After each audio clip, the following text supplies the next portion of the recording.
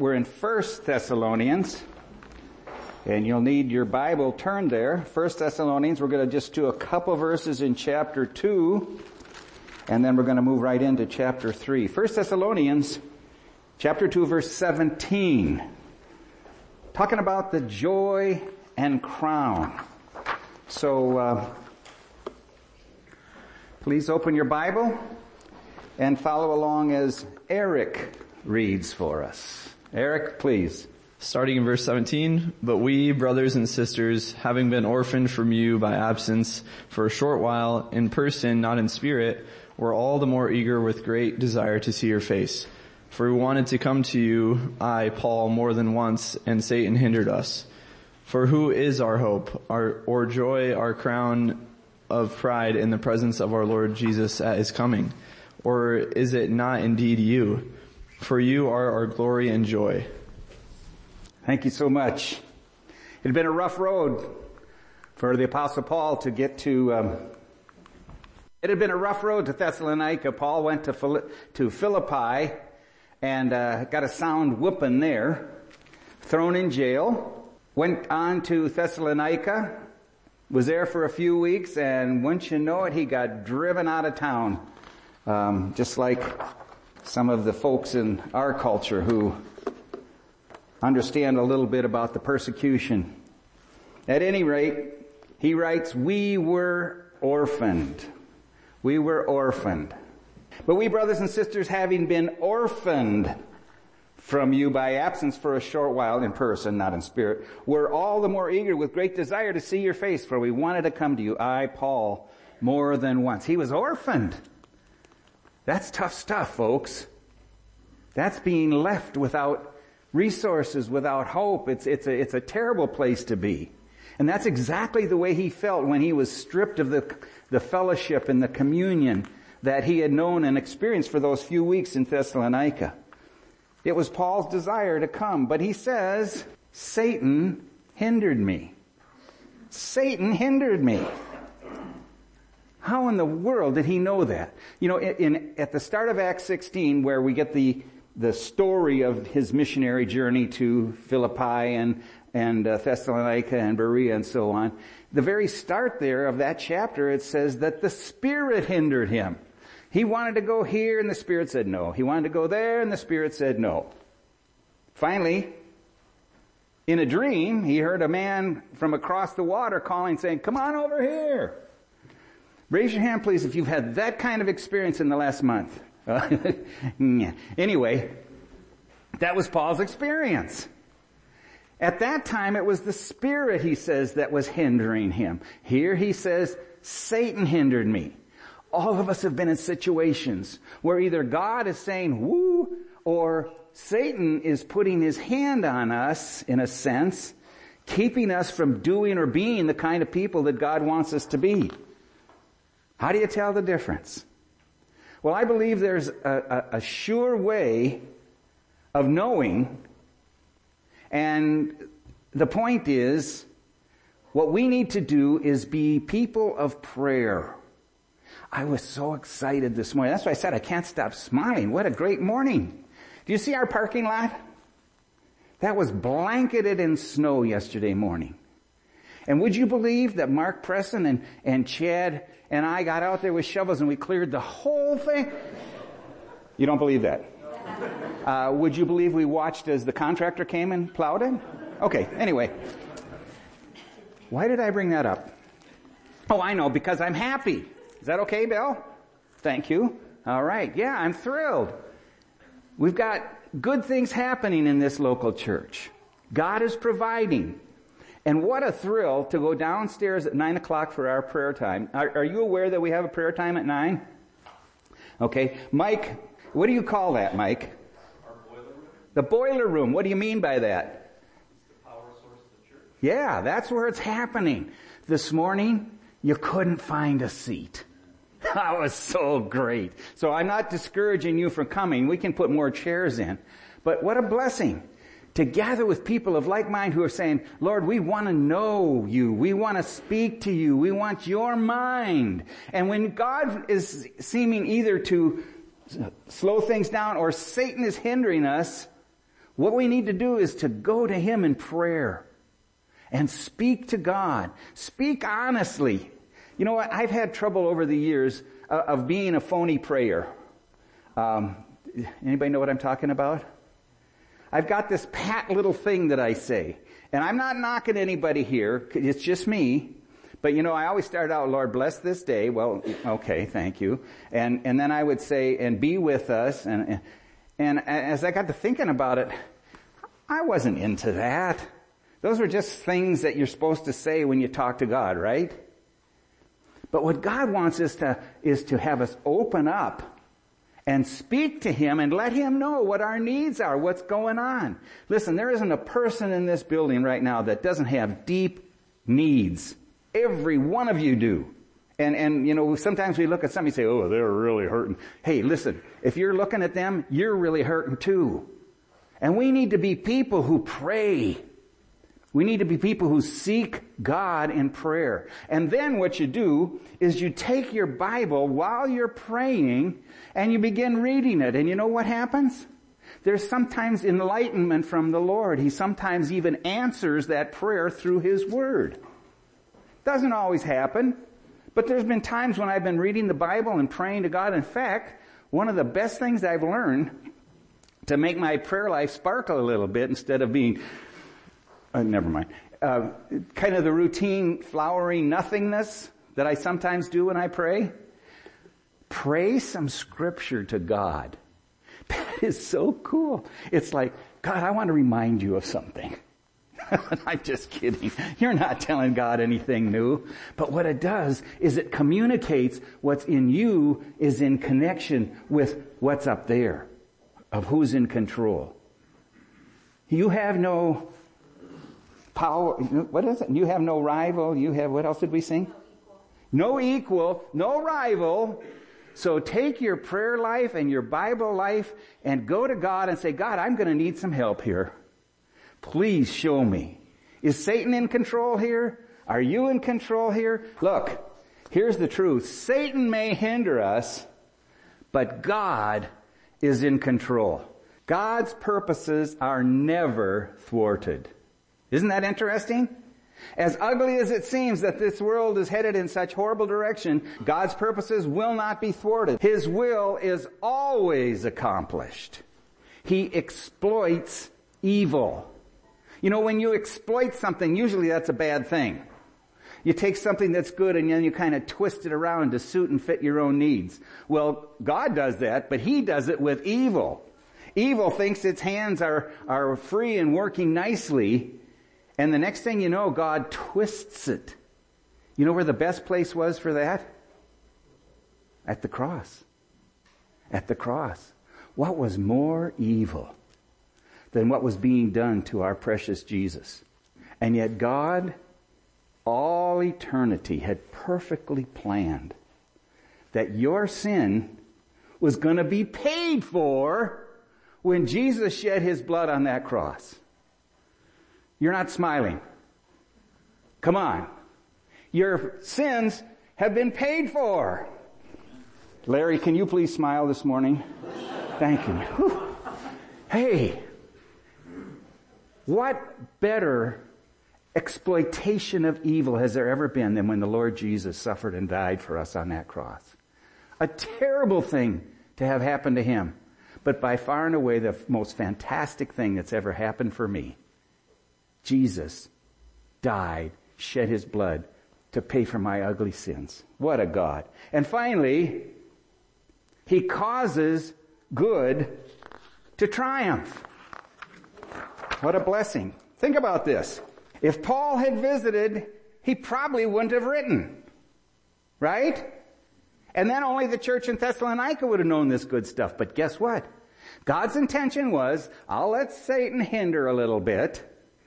But Paul, you're going to stay where you are. You're going to miss these people like you've never missed anybody before. And you're going to write a letter that I will use for eternity. Whew. Pretty good stuff, huh?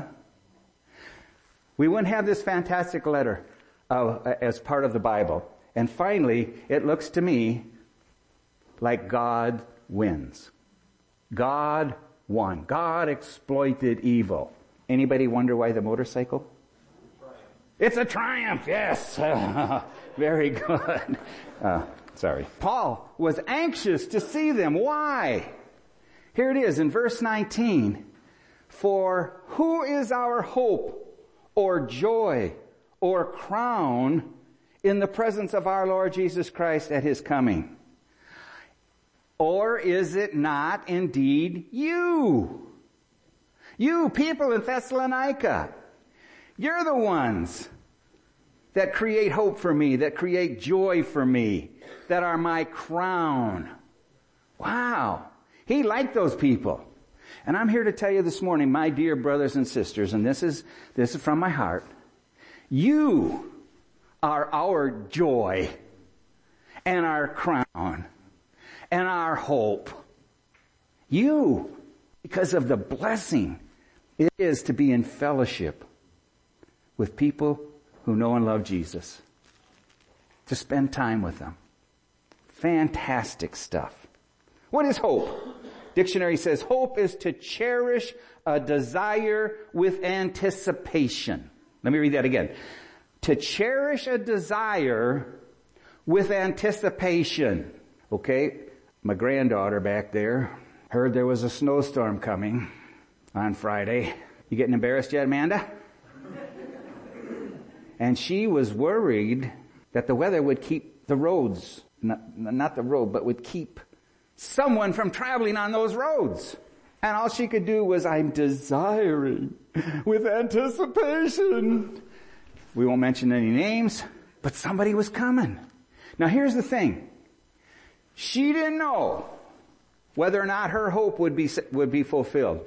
The difference between that kind of hope, to cherish a desire with anticipation, is this.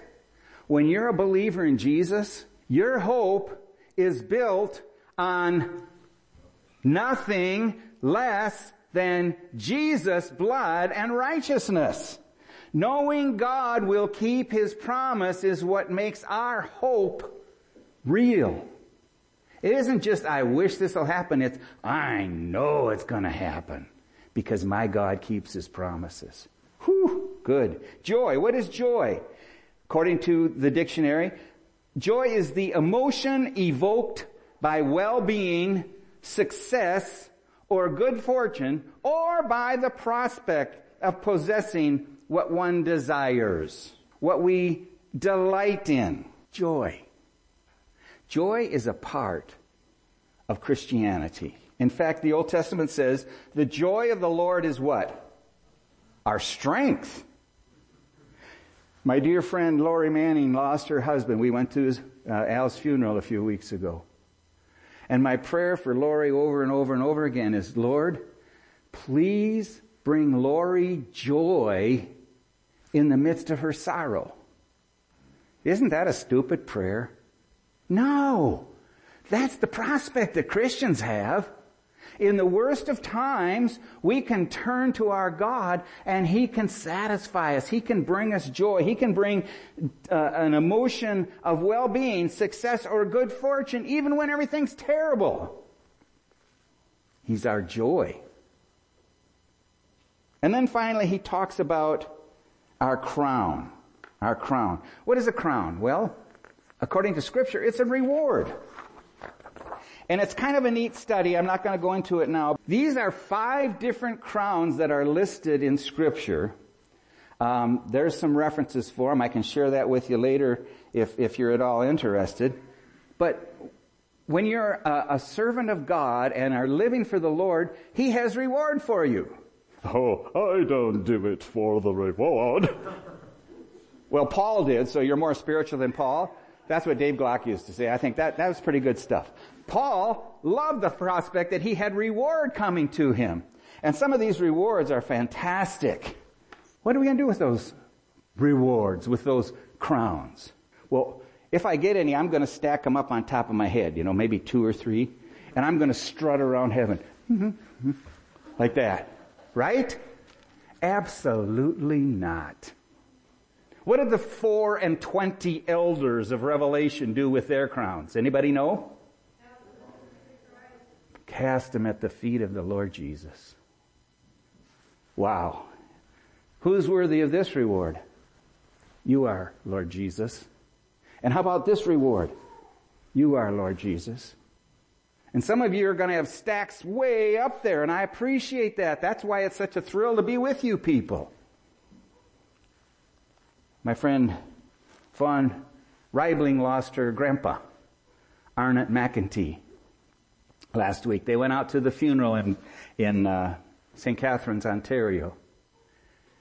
And person after person after person stood up to tell of what Arnott McEntee had done to help them in their life. If they'd had time, I think there would have been hundreds of people. And I just said to myself, wow, that's cool. Arnott, you're not even going to be able to walk. You're going to have so many crowns on your head. And what's Arnott going to do? He's going to say it's all because of the Lord Jesus. These are all rewards that really belong to Christ. And I believe that all of us, like those 4 and 20 elders, that's King James, the 24 elders threw their crowns at the feet of the King. And I believe we will too. Interesting study, just that's a little side note, that wasn't in 1 Thessalonians, but it's free, okay? Why was Paul so anxious to see them? He goes on to say in verse 20, for you are our glory and joy. There's joy again, isn't that great? But what about glory? What's glory? Do you remember when Moses went out and to the mountain and said, please, I want to see you, God? And God said, Moses, you couldn't handle it, man. For anyone to see my face would mean that they immediately were vaporized. It's just too much for any human to handle. But I'll tell you what I'll do, Moses. I'll hide you in this little crevice in the rock. And when I go by, I'll kind of cover that spot with my hand. And after I've passed, I'll let you have a little glimpse. Some translators say even a glimpse of where he had been. But others say of the back part of who God is. And again, I'm going to call on you. What happened to Moses after he had seen the back part of God? Anybody? His face shone and had to be veiled. What? Yeah. You ever go out and try and look at the sun? That's what it was like to look at Moses. Hey, Moses, oh, how you doing? It was horrible. Cover up. Put a veil over your face. That's the only way we can stand to have you around. That's glory, isn't it? But there's more to glory than just that. And this is what's really cool, because you and I are designed to bring glory to God. How in the world can we make God's face shine? How can we do that? Well, understand this. It's not just brightness. It's not just brightness, but it also has to do with reputation. We have an opportunity to make God look really good. Am I making any sense? We have an opportunity to enhance God's reputation. That's what it means to bring God glory. We add some clout to who God is. You say, Lev, nobody needs that. I mean, how can you add anything to God? The purpose is, there are people in this world who don't know Him, who've not had that wonderful experience of knowing that their sins can be forgiven by simply believing that Jesus is God Himself and that He paid for your sins, for my sins, when He shed His own blood. And people who don't know that need to be introduced to Him. For most people in our culture, God is just a word that you use when you're really ticked, right? And what they need to do is have an experience where somehow they're introduced to not just the brightness, but to the beauty and the holiness and the wonder of that God that we were singing about. What a beautiful name it is. What a powerful name it is. The name of Jesus. And as they have that opportunity, we have the ability to make Him famous. Who knows what the mission statement is for Great Adventure? Mark, I hope you'll raise your hand. Nobody? All right. Let's close in prayer.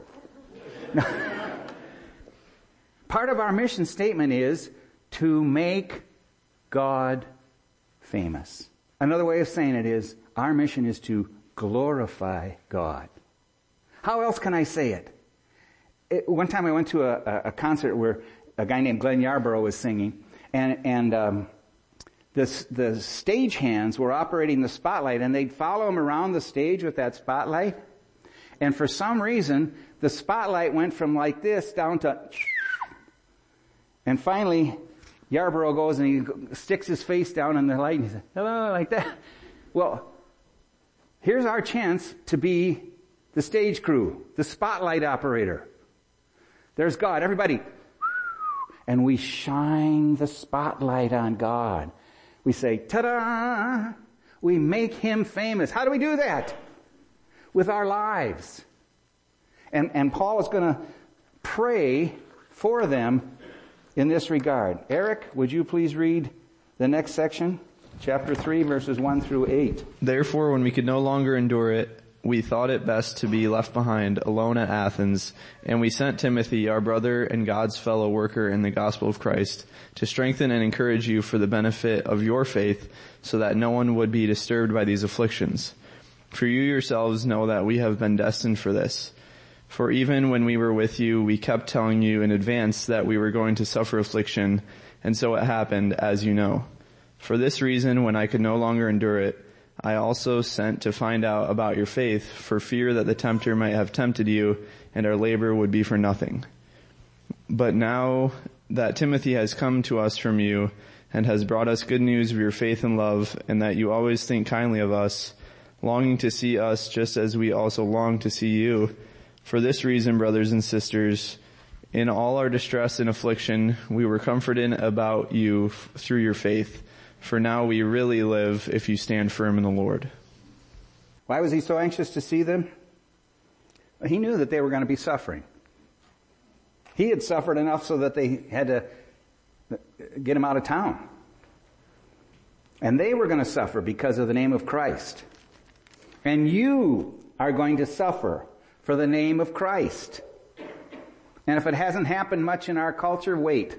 Give us another week. Give us a month. We're going to suffer. And Paul had deep concern for them because he was afraid that Satan, who had hindered him, would also be tempting them to walk away from their faith, to be so discouraged by being persecuted that they would no longer stand firm in their faith. You old people can stop listening for a few minutes. I'm talking to those 21 and under. And I'm going to look you right in the eye. Okay? You need to suffer for Jesus. You need to be in such a position that people know who you are. Don't be like your preacher, who all through high school had two distinct lives. One was his church life, and one was his school life. And I'm embarrassed. I feel terrible. I've confessed it to the Lord many, many times. But I didn't have the guts to let anybody at my school know that Jesus was my Savior. Don't be like that. You hearing me? Bring those together. The people you are when the Christians gather and we talk about the things of God and so on. And we sing these fabulous songs about how wonderful God is and how much Jesus has done for us. Be that person every day. And guess what? You will suffer. It's embarrassing to stand up here and tell you what a hypocrite I had been and sometimes still am. That's why I need you. That's why I've got to be with you guys. That's why I need to be in prayer, and I need to be in the Word, and I need to have fellowship, and I need to remember the Lord, and all of those things, because I don't have it, folks. And it's such an encouragement to me to see a young person who will stand up and say, I am a follower of Jesus Christ. And have the spitballs and the ridicule and the hatred thrown in your direction.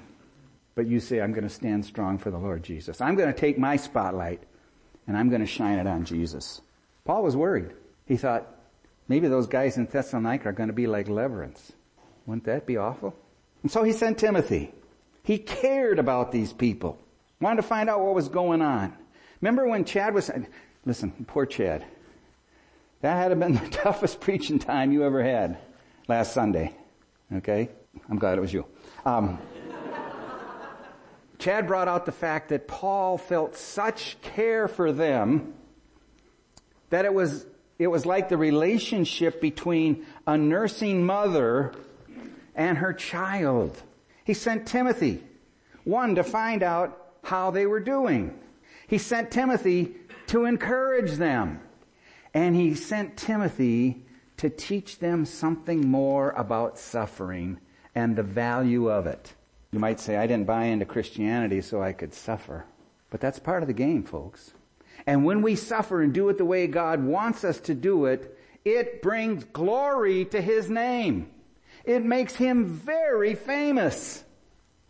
That's our calling. When you get to heaven, one of the things you can say is, Lord Jesus, it was a delight to make you famous among my friends. You know what He's going to say? Well done. Nice job. Way to go. What did He find when He sent Timothy? But now Timothy has come to us from you and has brought us good news of your faith and love. Verse 8, for now we really live if you stand firm in the Lord. And folks, that's the way it is with brothers and sisters in Christ. Our connection, our united efforts allow us to really experience what life is all about. We weren't designed to be hermits. We weren't designed to be in isolation. Ask anyone who's been a captive, say in a communist country and placed in solitary confinement. See what that's like. We're not designed for that. And the enemy knows that if I can just get that person isolated, I'll just get them out there all by themselves. I'll put them in that little cage and I'll have control of their lives. But God says, no, I want you to gather with other Christian people who know and love Jesus the way you do, and that will be an encouragement and a help to you. Read again, please, verses 9 through 11, Eric. For what thanks can we give to God for you in return for all the joy with which we rejoice because of you before our God, as we keep praying most earnestly night and day that we may see your faces and may complete what is lacking in your faith. Now may our God and Father Himself and our Lord Jesus direct our way to you, and may the Lord cause you to increase and overflow in love for one another and for all people, just as we also do for you, so that He may establish your hearts blameless and in holiness before our God and Father at the coming of our Lord Jesus with all His saints. Read 12 again. And may the Lord cause you to increase and overflow in love for one another and for all people, just as we also do for you. Wow. As Paul prays for them, his heart is filled with joy because he knows that there is a God in heaven who has the power to answer those prayers and even in their suffering use their lives to bring glory to the Lord Jesus. First going. He has great joy because he gets to see them again soon. He has great joy to be able to fill in the gaps in their faith. You have some gaps in your faith, okay? Now the reason I know that is because I kind of know something about you. And there's only 2 people in this room who don't have any gaps, but I'm not going to tell you who they are. I'm not one of them. We need those gaps filled. How do you fill gaps in people's faith? Any ideas? What would be some suggestions? That was a question. What? Pray. Thank you, Scott. Mike, it looked like you had something. Bible study with them. What else? Laura, I see you nodding your head. Go ahead. Fellowship. Anybody else? What? Mentoring. Oh my goodness, what a novel concept. One of the things I love about the youth group is that they have leaders who are in place to mentor our young people. Isn't that cool? To have somebody who says, you know what, I'd like to be with you. I'd like to spend time with you. I'd like to take a little bit of time to study the Word and to pray for you and those kinds of things. I don't think that would be too bad a thing for anybody in this church who has a gap in their faith. Okay? Let's seek out somebody to be in close fellowship with. Good stuff. And finally, he prays that God would make their love grow and overflow. That, I don't know if you can figure that, but that's a glass of 7-Up there, and it's kind of running over the top, okay? That's what God wants from our love. He wants it just to bubble out of us and flow all over the place for one another. And then he adds this, for all people. What a difference it would make to live in a world where love was overflowing and bubbling, not just for us, but for everybody around us. Love, not this gushy, squishy, weird feeling that we call love, but love being the highest good that anyone can do. I think that's a pretty good definition of what God's love is. Agape. Am I saying that right? Where's my Greek people? All right. Agape. God quality love. And it has to do with giving. All right? What a blessing. You know what? When Paul writes what he does here in Thessalonians, it reminds me of what someone else, probably Paul, wrote in Hebrews chapter 10. Let's read there. Paul says this, 10:23 through 25. Let's hold firmly to the confession of our hope without wavering, for he who promised is faithful. And let's consider how to encourage one another in love and good deeds, not abandoning our own meeting together as is the habit of some people, but encouraging one another, and all the more as you see the day drawing near. It's the same language. It's the same message. I want you to overflow with this kind of love. What's our response? Let's hold firmly to the confession of our hope without wavering, because he who promised is faithful. You ever have a tendency to want to doubt him a little bit? Mm-hmm. I see 2 nods. The rest of you are deeply spiritual people. Praise God to be among you. Okay. Hold firmly without wavering. Hang on. It's a desperate situation. There's only one hand on that rope. Get both hands on there. Hang on without wavering. Is it going to be tough? Absolutely. Are you going to be discouraged? Yes. Are your hands going to get cramped and weary and you want to let go? Yes. Hold on. Hold on. Why? Because the faithful God is the one to whom we have our allegiance. The faithful God is the one that we're really holding on to. And it's more than us holding on to him. It's more him holding on to us. Hang in there, people. King James had a good word there. Let's consider how to encourage one another in love and good deeds. That's a little wimpy. King James says, let's provoke one another. Now, young people, you are experts at that. Only it's usually your parents that you're provoking. Abby, I expect a smile out of that. Thank you, dear. She loves it when I pick on her. That's why I do that. Provoke, what does it mean? Well, I go back to my days as a farmer, okay? And once in a while we'd have to load up hogs into the truck to send them to market. And hogs usually don't like being loaded up. And so you know what we did? We'd get like a stick. Not a real sharp one, although I've been told sharp ones work well too. But behind that poor little piggy, we'd go, boop, and give him a little provocation. We would provoke him a little bit. And he'd squeal all the way up the ramp. Okay? God says, hey, listen.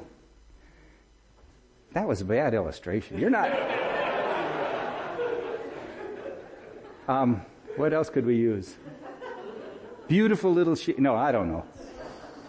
Let's consider how we can provoke one another, how we can encourage one another in love and good deeds.